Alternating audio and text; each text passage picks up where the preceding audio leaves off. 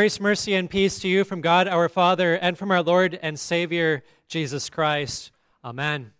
It's interesting that today, the appointed reading, for the first time I'm preaching after an ear surgery, is on Jesus healing a deaf-mute man.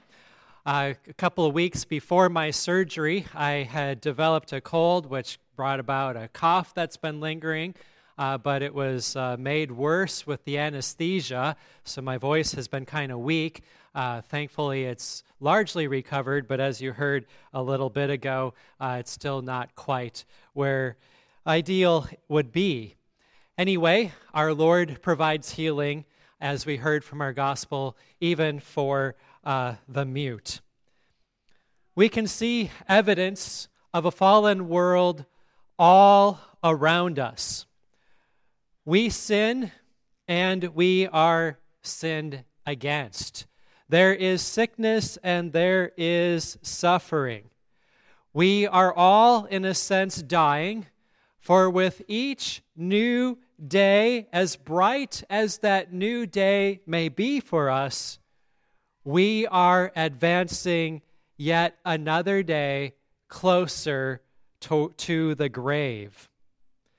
When Jesus was born, he did not bear in his body the effects of sin, for Jesus, of course, was sinless.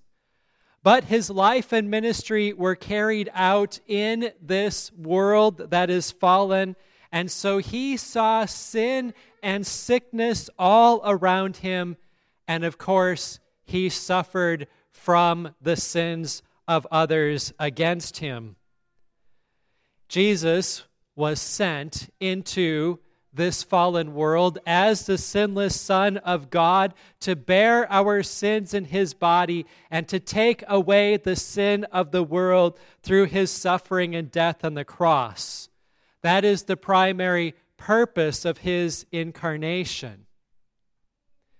In today's gospel, we hear of true human misery brought to our Lord Jesus.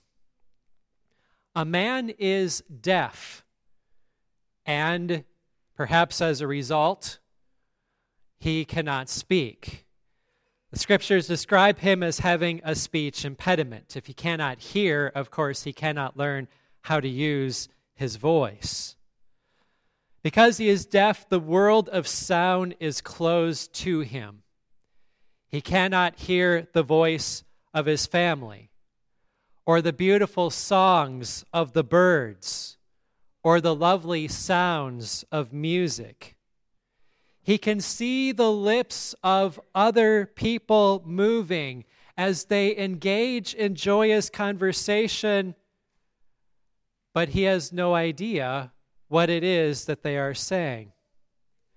When he thinks of something, he cannot simply open his mouth and speak his thoughts, but he must instead try to act them out to somehow and hopefully convey his message.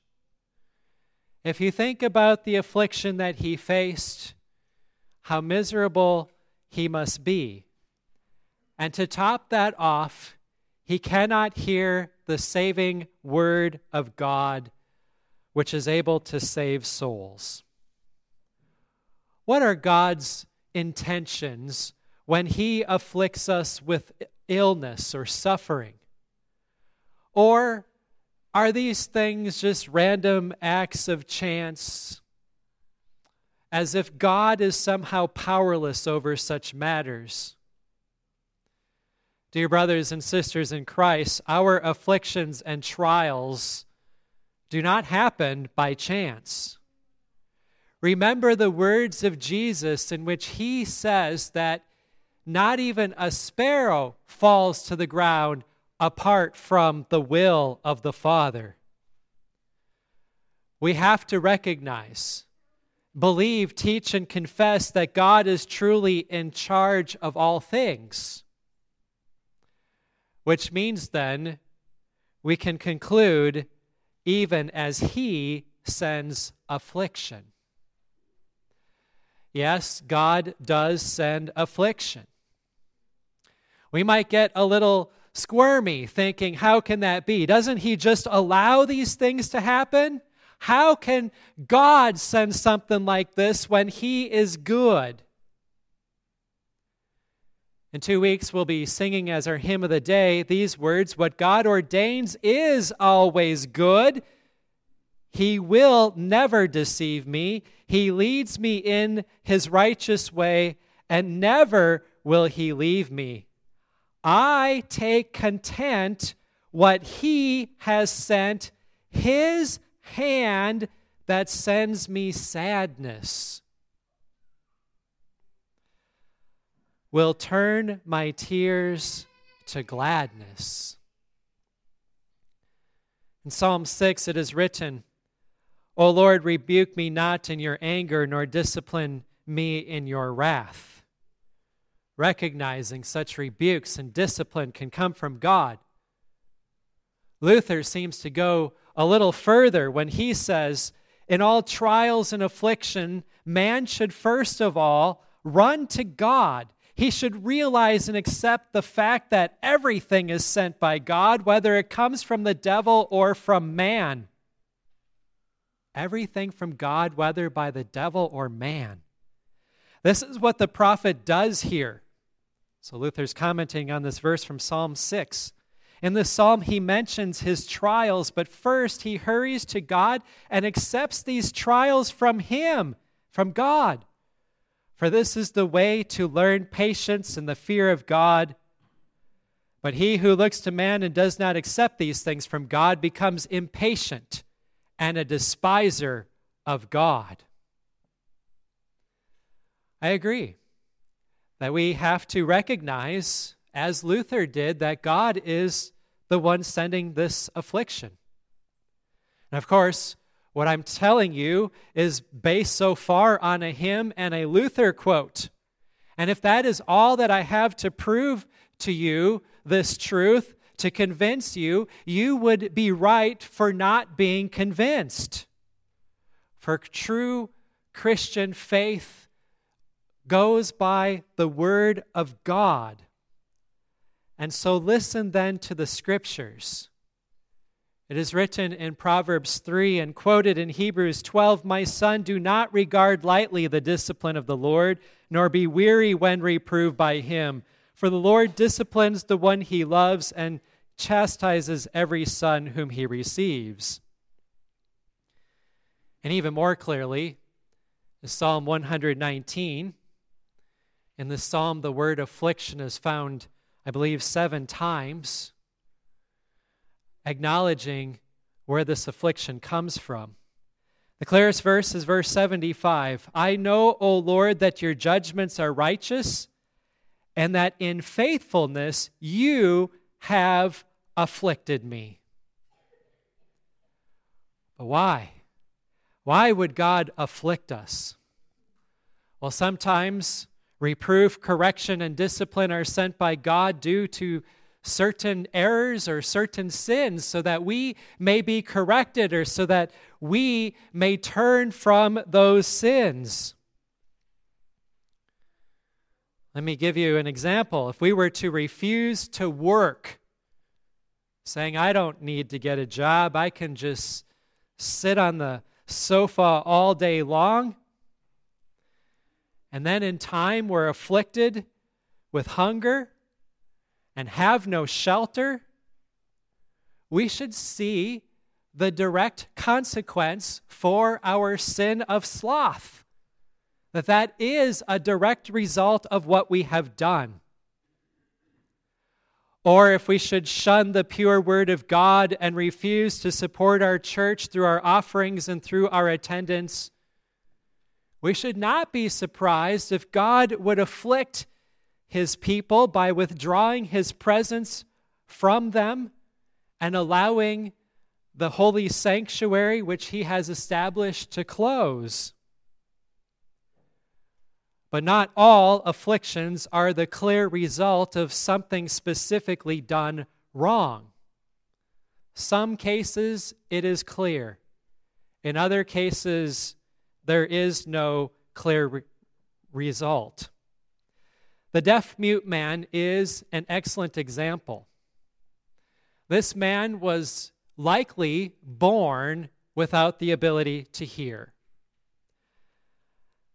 His affliction could not then have been a result of something specifically that he had done, but instead it is an indication of the fallen state of our world. On another occasion, the disciples asked Jesus who sinned, the man who was born blind or his parents. And Jesus' response to them was, "It is not that this man sinned or his parents, but that the works of God might be displayed in him." And then in that case, Jesus proceeds to immediately heal that man who was born blind. So he's saying it's not the result of a specific act of this man or his parents, but God had a plan and a purpose in it, and the works of God were glorified as Jesus healed that man. We can say the reason for all affliction is sin.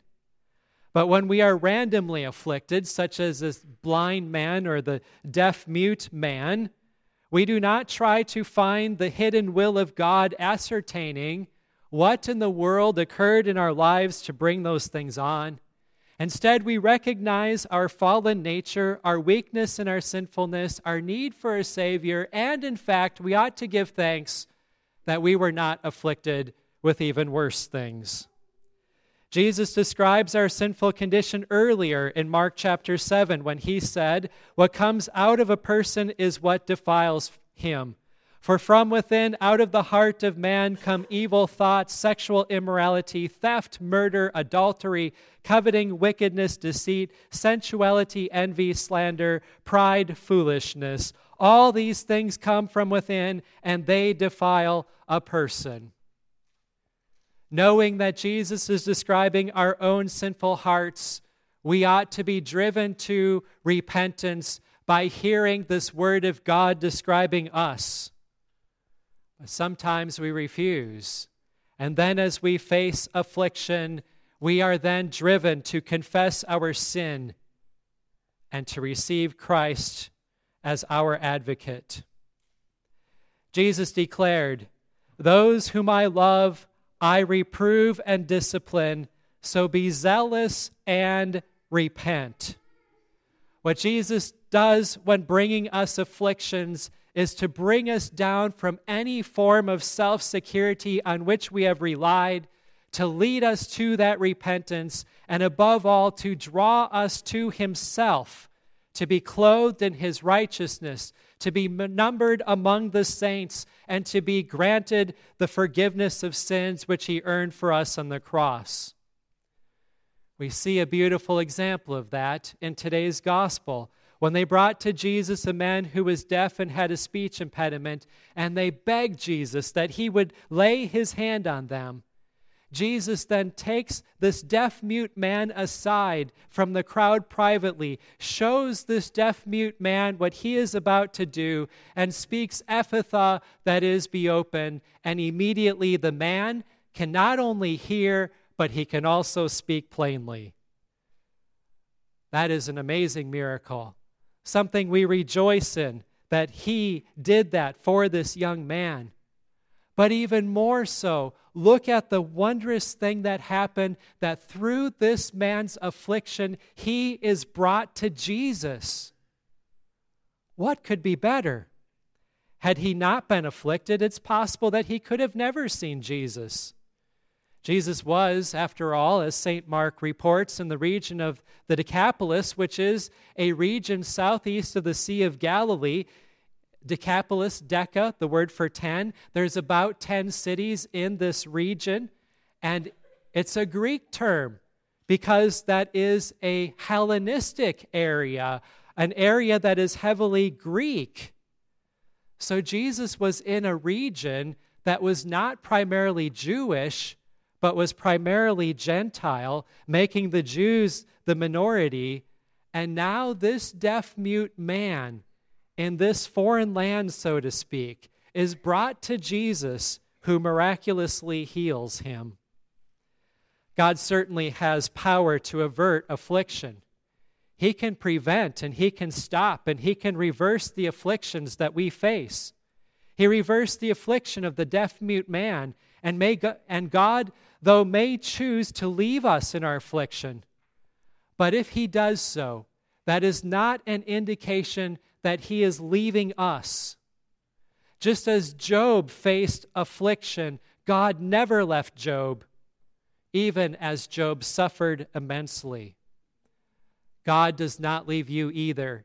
You are His. You belong to Him. You are baptized into Christ.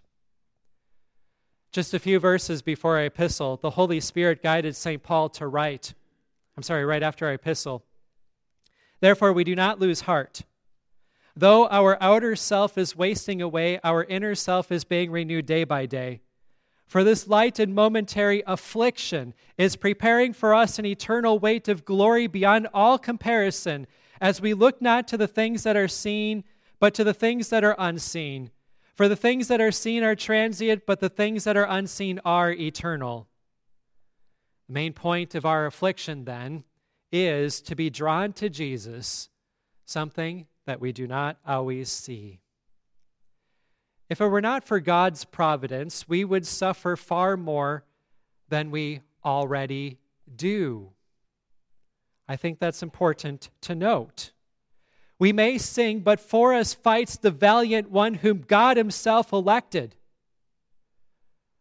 But do we consider how much He fights for us?